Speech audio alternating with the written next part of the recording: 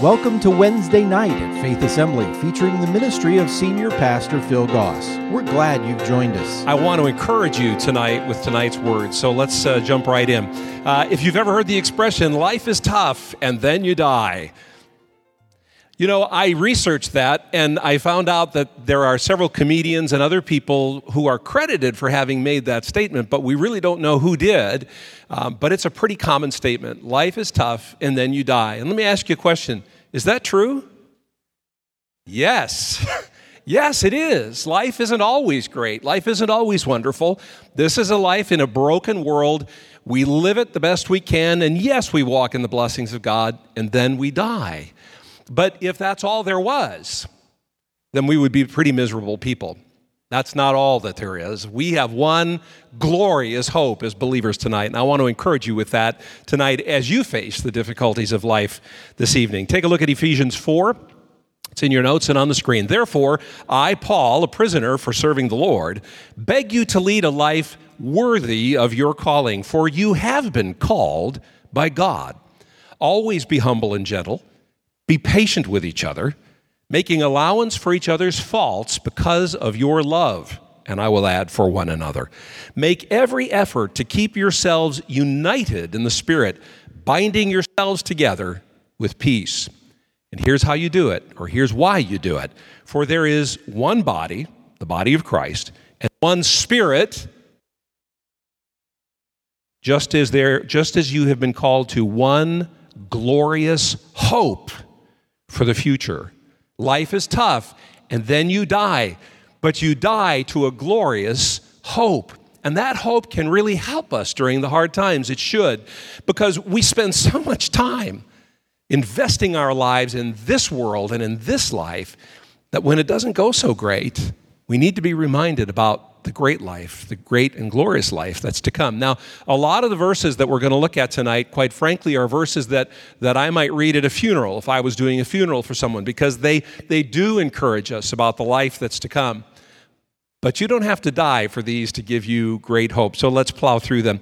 So Ephesians 1:4 says, even before he made the world, God loved us and chose us in Christ to be holy and without fault in his eyes. God decided in advance to adopt us into his family by bringing us to himself through Christ Jesus. This is what he wanted to do, and it gave him great pleasure. Skipping down to verse 18, so I pray that your hearts will be flooded with light so that you can understand the confident hope given to those he has called, God's holy people, who are his rich and glorious inheritance. God knows you're going to go through a hard time, but he has a wonderful life waiting for every believer after this one is over. It's a hope that we are called to, an inheritance that God wants to give each and every one of us.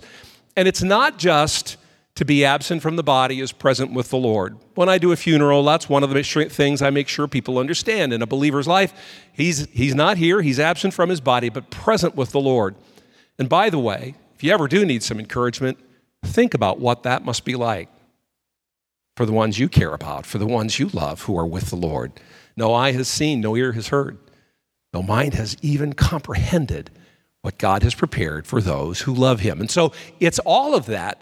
But it's more than that, because the ones we care about, they're with the Lord right now, and that's kind of a temporary thing because we're moving toward an even greater hope, the resurrection. That's what we're going to talk about tonight. But it's the hope of resurrection that really brings us hope. That's what we're called for. It's our one glorious hope. So let's look at resurrection. Resurrection is at the core of the traditional Jewish doctrine. The Jews before Christ believed in the resurrection. Did you know that? In fact, what they believe very closely parallels what we believe. They believe that the temple will be rebuilt in Jerusalem, that the Jewish people will be gathered from the four corners of the earth, and that the bodies of the dead will be brought back to life and reunited with their souls. Does that sound familiar to you tonight? Yes. It's just that they're missing the next piece, the last piece, which is when the dead in Christ rise, are resurrected, and we all meet the Lord in the air. Resurrection is something that all of God's people understand in general, but that we can know more of in specific from God's Word tonight. Resurrection of the Messiah, first of all, is the cornerstone of our understanding and our hope for our resurrection. His resurrection was prophesied in the Old Testament. Look at Psalm 16. David said, I know the Lord is always with me. I will not be shaken, for he is right beside me. No wonder my heart is glad, and I rejoice. My body rests in safety, for you will not leave or abandon or leave behind my soul among the dead. He's speaking of himself, David is. Or allow your Holy One, not speaking of himself, but speaking of his descendant, Jesus, to come. Or to allow your Holy One to rot in the grave. The term, your Holy One, is unique, a unique title, messianic title, that never in the Old Testament refers to David. So when he's talking about, you won't leave your servant to rot in the ground, he's not talking about himself. He's talking about the one to come. In other words, David envisioned the resurrection of Christ and the resurrection of himself. David envisioned it back in those days. What did he base that trust in? 2 Samuel 7:11. It's a covenant that God made with David.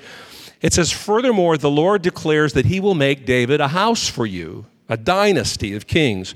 For when you die and are buried with your ancestors, I will raise up one of your descendants, we know that's Jesus, your own offspring, and I will make his kingdom strong. Verse 13, he is the one who will build a house, a temple for my name, and I will secure his royal throne forever. What does forever mean? Never ending. If Jesus were to die and not be resurrected, God couldn't make that promise. I will secure his royal throne. Your house and your kingdom will continue before me for all time, and your throne will be secure forever. So David's resurrection is guaranteed by God's raising of his Holy One, the Messiah. Isaiah 53:10 predicts it again. But it was the Lord, Yahweh's, good plan to crush him, speaking of Jesus, and to cause him grief. That was God's plan that Jesus submitted to and came to do. And yet, when his life is made for an offering for sin, he'll have many descendants. That doesn't mean flesh and blood children. That means you and me. He'll enjoy a long life eternally, and the Lord, Yahweh's good plan will prosper in his hands. When he sees all that is accomplished by his anguish, he will be satisfied. Think about that right now. Jesus is satisfied that the anguish that he went through produced something really wonderful. And because of his experience, my righteous servant Jesus will make it possible for many to be counted righteous, for he will bear all of their sins. That's you and me. So the first thing that happened when Jesus died is that we're made righteous. But the next thing is that he was resurrected so that, we'll talk about it in a few minutes. Old Testament is clear about the resurrection, the coming resurrection of Jesus. But did you know? It even talks about the resurrection that you and I will go through. Look at Daniel 12. At that time, Michael, speaking of the end times, the archangel who stands guard over your nation will arise. Then there will be a time of anguish greater than any since nations first came into existence. But at that time, every one of your people whose name is written in the book will be rescued. Many of those whose bodies lie dead and are buried will rise up. That's resurrection, to rise up. And some, they'll rise up to everlasting life, and some will rise up to shame and everlasting disgrace. So those who are wise will shine as bright as the sky, and those who lead many to righteous will shine like the stars forever, because everybody is going to rise to one thing or another. So what is as believers, what is our glorious hope for the future? What have we been told in God's Word? I'm glad that you asked that question.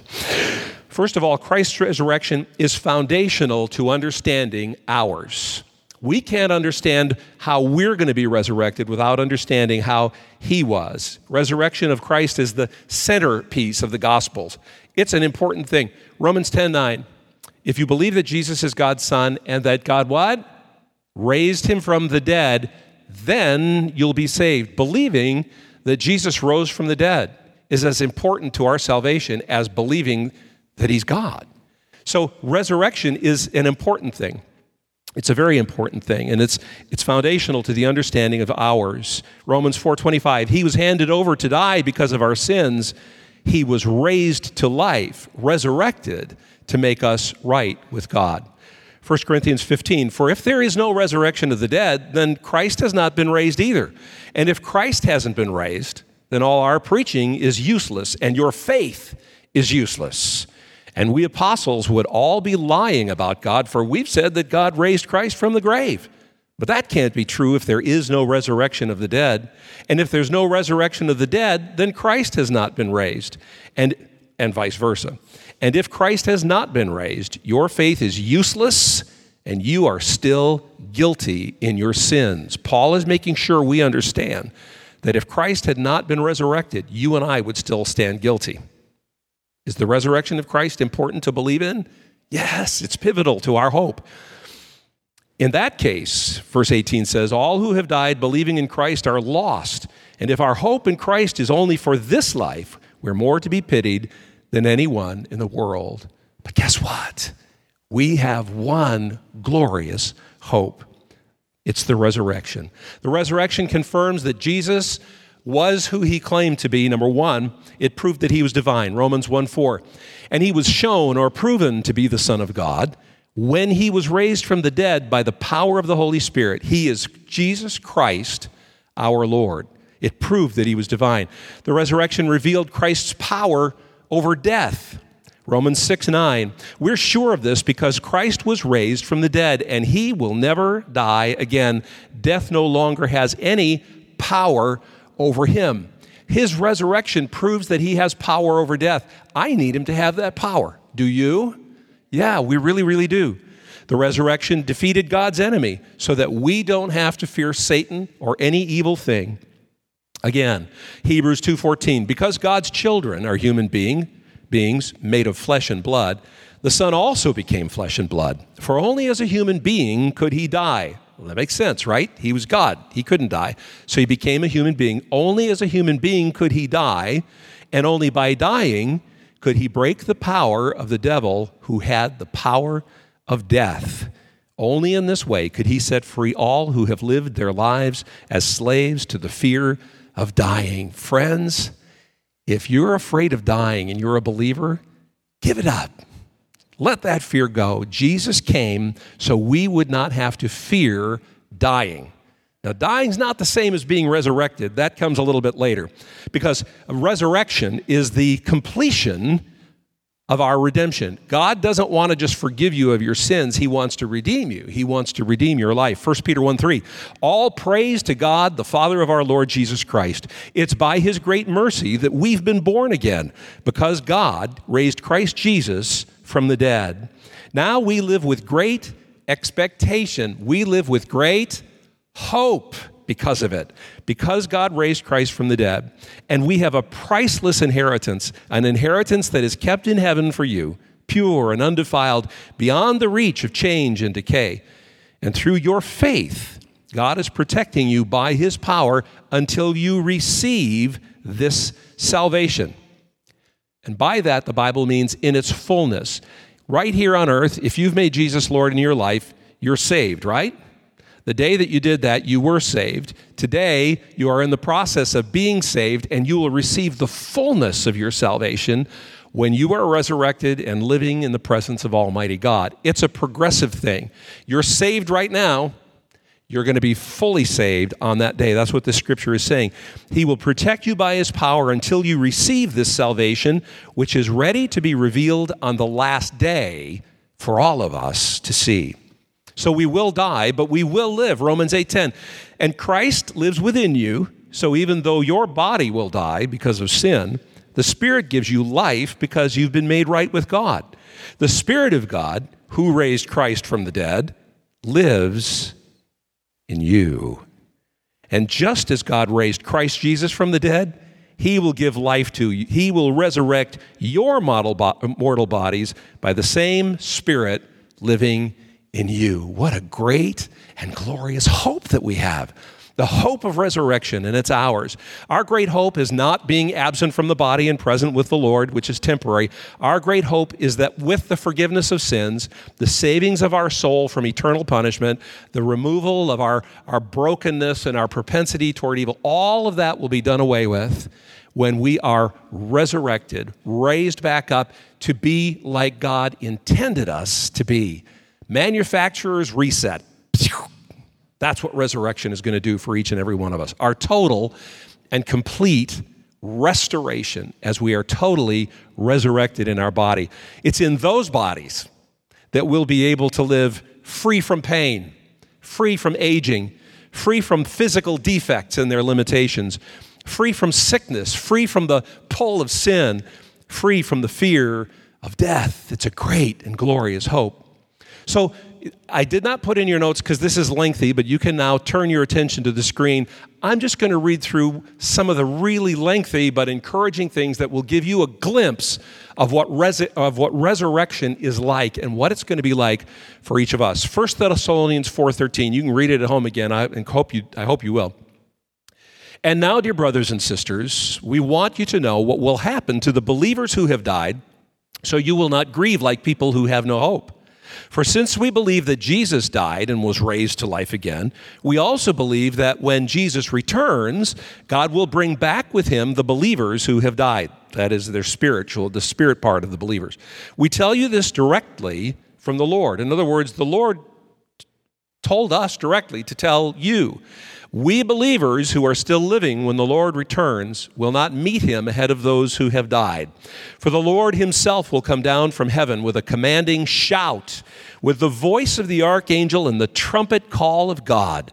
First, the believers who have died will rise from their graves. Now, don't get stuck on this. Does that mean graves are going to pop open and bodies are coming? God's not limited. In fact, God's not worried about your body. For some of us, there's not going to be anything left anyway. But symbolically, their spirits will rise from death and they will be given new resurrected bodies. They get to go first. They left first. They get to go first. And then together with them, we who are still alive and remain on earth will be caught up in the clouds to meet the Lord in the air. Then we will be with the Lord forever. So encourage each other, put courage in each other, put hope in each other with these words. What words? The words that just told you what's going to happen. That it's not the end, that yes, life is tough, and then you die, but then you live. It's a great and glorious hope. This one is in your notes, 1 Thessalonians 5. For God chose to save us through our Lord Jesus Christ, not to pour out his anger on us. Christ died for us so that whether we are dead or alive when he returns, we can live with him forever. It's a great hope. What will that resurrection be like? Again, on the screen. 1 Corinthians 15. Someone may ask, how will the dead be raised? What kind of bodies will they have? What a foolish question. Now, can I just pause for a minute? I think it's a really good question. I don't know about you. But Paul is saying it's a foolish question because it's really, you don't need to worry about that. What a foolish question. When you put a seed into the ground, it doesn't grow into a plant unless it dies first. And what you put in the ground is not the plant that will grow, but only a bare seed of wheat or whatever you're planting. Then God gives it the new body he wants it to have. A different plant grows from each kind of seed. Similarly, there are different kinds of flesh, one kind for human, one kind for animals, one kind for birds, and another for fish. Can I just stop here for a minute? This is one of the most wonderful verses to refute the idea of coming back as a sacred cow. Paul is saying there are different kinds of bodies, but only one kind of body is going to come from the kind of yours that is planted in the ground. Of course, there are different kinds. It says in verse 40, there are also bodies in the heavens and bodies on the earth. What's he talking about? The angels have bodies. They live in the heavens, right? So they have different bodies than you and I do. He's just kind of he's just helping us to understand there are different kinds of bodies that are out there. The glory of the heavenly bodies, in other words, angelic bodies, is different from the glory of earthly bodies. The sun has one kind of glory, the moon and stars have another kind, and even the stars differ from one another in their glory. It's the same with the resurrection of the dead. Our earthly bodies are planted in the ground when we die, but they will be raised to live forever. That word raised in the Greek means basically to rise up from a sleeping posture. He wants us to understand that those who sleep will rise up. Our bodies are buried in brokenness. Some translations say dishonor. They're busted up. They're not worth a whole lot when we die, and they are buried in brokenness, subject to various humiliations like disease and injury or decay. But, he says, they will be raised in glory. They are buried in weakness, but they will be raised in strength. They're buried as natural human bodies. Here you go. Here's a glimpse of it. But they will be raised as spiritual bodies. Please note, it doesn't say as a spirit to float around. It says a spiritual body, a body more like what angels have, a body more like what beings in the heavenlies have, not like the body like I have. Please, when you get to heaven and you think you see George Clooney walking down the streets of heaven, would you stop and ask if it's me? Because that's the kind of body that's what I'm going to look like when I get to heaven. Isn't that ridiculous? We all want to be something that we're not. Here's the thing. We have no idea what those bodies are going to be like, but they're not going to be like these. That's what Paul is saying. It's not going to be like the one you have. It's going to be like one of those. And we'll find out what that is when we get there. They are buried in weakness. They will be raised in strength. They are buried as human bodies, but raised as spiritual bodies. Because just like there are natural bodies, there are also spiritual bodies. Paul goes on in verse 45. Scriptures tell us the first man, Adam, became a living person. But the last Adam, that is Christ, symbolically, is a life-giving spirit. What comes first in our lives, in other words, when you're born, is the natural body. You all got one when you were born. But then the spiritual body, the one that you'll get after you die, that comes later. Adam, the first man, was made from the dust of the earth, while Christ, the second man, came from heaven. Earthly people are like the earthly man, Adam, and heavenly people are like the heavenly man, Jesus. Just as we are now like the earthly man, we will someday be like the heavenly man. What a glorious hope. Isn't that awesome? Is that worth looking forward to? Can that help you through the hard times for a little while?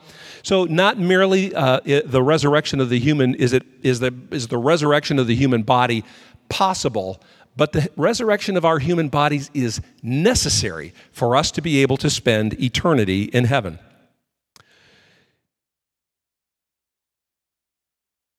To live in eternity, you have to give up this flesh and blood body. You can't go there like this. So you're going to have to get rid of it so that you can gain the new body that's coming. Paul goes on in verse 51, let me reveal to you concerning that a wonderful secret. The word secret here really means mystery, something that's hard to understand. We will not all die, but we will all be transformed, resurrected, changed. It will happen in a moment, in the blink of an eye, when the last trumpet is blown. For when the trumpet sounds, those who have died will be raised, resurrected to live forever. And we who are living will also be transformed, for our dying bodies must be transformed into bodies that will never die. Our mortal bodies must be transformed into immortal bodies. Must be being the operative phrase there. Then, when our dying bodies have been transformed into bodies that will never die, this scripture then will be fulfilled. Death is swallowed up in victory. Death, where's your victory? Death, where is your sting? For sin is the sting that results in death, and the law gives sin its power. But thank God, He gives us victory over sin and death through our Lord Jesus Christ. If you don't remember anything tonight, please remember Jesus died and was resurrected. He is a picture of what will happen to us. We will, most of us, die. Resurrection is what comes later. He's a picture. If you wonder what that's going to be like, He's a picture of what that is going to be for each of us who have made Jesus the Lord of our life. So resurrection is the glorious hope. Not just that my sins are forgiven and one day I'll spend time in heaven, but I'll have the body that allows me to live in heaven without worrying about sin forevermore. It's a hope based on Jesus' plan and our provision to be with him. Look at John 17. Father, he prayed, I want these whom you've given to me to be with me where I am. Then they can see all the glory you gave me because you loved me even before the world began. Jesus wants you in heaven and wants you to be transformed. John 14, don't let your hearts be troubled. Trust in God and also trust in me, Jesus said. There's more than enough room in my Father's home.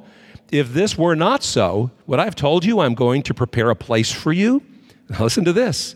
When everything is ready, I will come and get you so that you may be with me where I am. Friends, Jesus wants you to live with him forever in your resurrected body. That resurrection fuels our confidence. Hebrews 6:18. So God has given us both his promise and his oath. These two things are unchangeable because it's impossible for God to lie. Therefore, we who have fled to him for refuge can have great confidence, great hope as we hold to the hope that lies before us.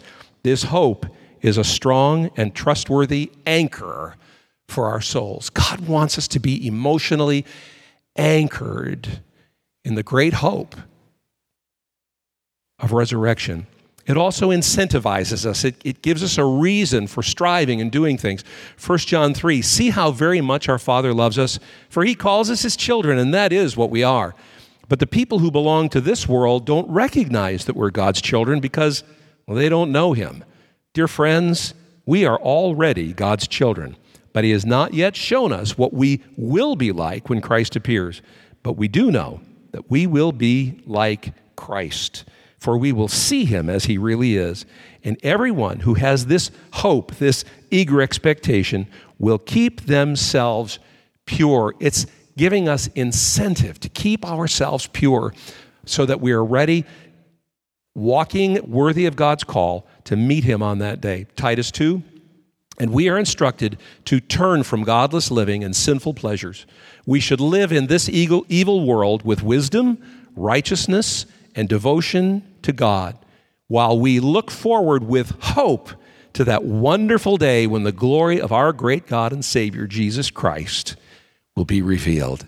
Now, friends, I need to keep clear in your thinking that the resurrection that Jesus made possible is not the hope of the world. It's the hope of the believer.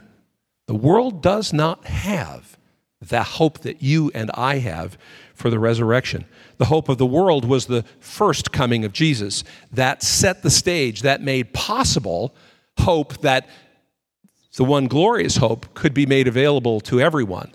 But only those who have appropriated the forgiveness of God and knelt in lordship, in submission to the lordship of Jesus Christ, have that great and glorious hope.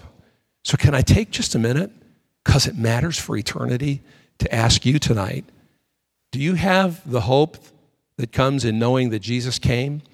Or do you have the glorious hope that because you have by faith received forgiveness and salvation, that the glorious hope of a resurrected body for you one day can be yours? Please don't wait 1 minute to get that decision sealed.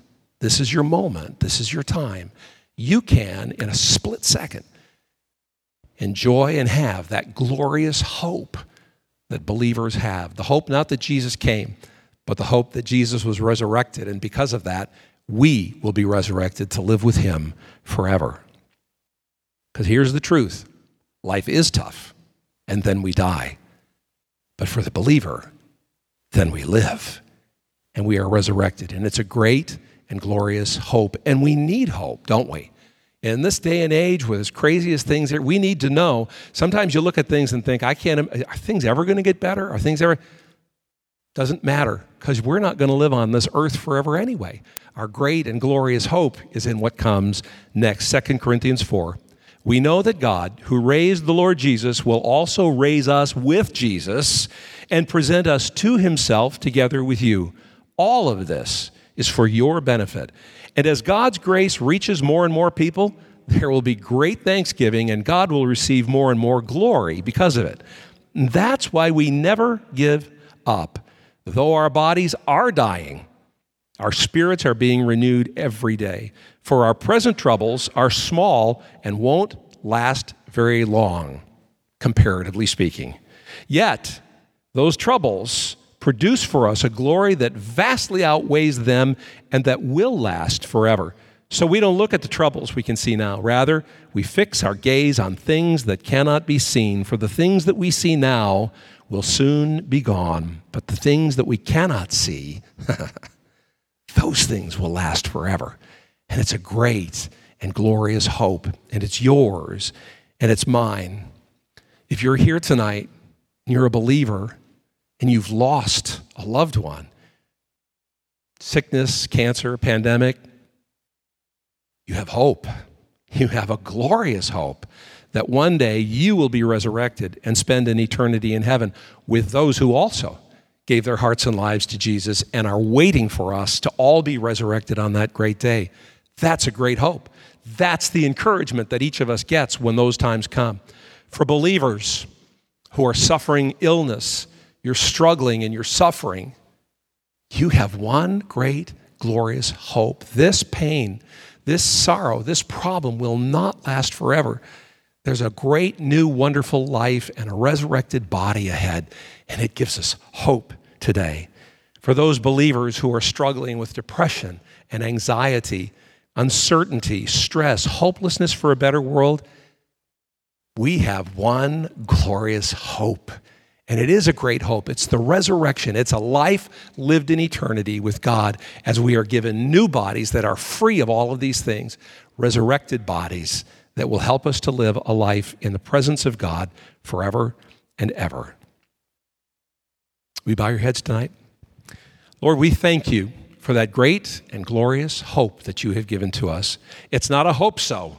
It's a confident expectation that just as you raised Christ from the dead, you will raise us from the dead, and we will be raised incorruptible, free from the ravages of sin, free from temptation of sin, free from sickness and disease and age and all of those things. God, it is a great and glorious hope, and we thank you that it was provided to us by the resurrection of Jesus, who waits now for us to come to be resurrected and to live with him forever. May that hope, that one glorious hope, power us and push us through the days ahead. May it be the strength that we need on days when we are weak and discouraged and struggling and suffering and sad and anxious.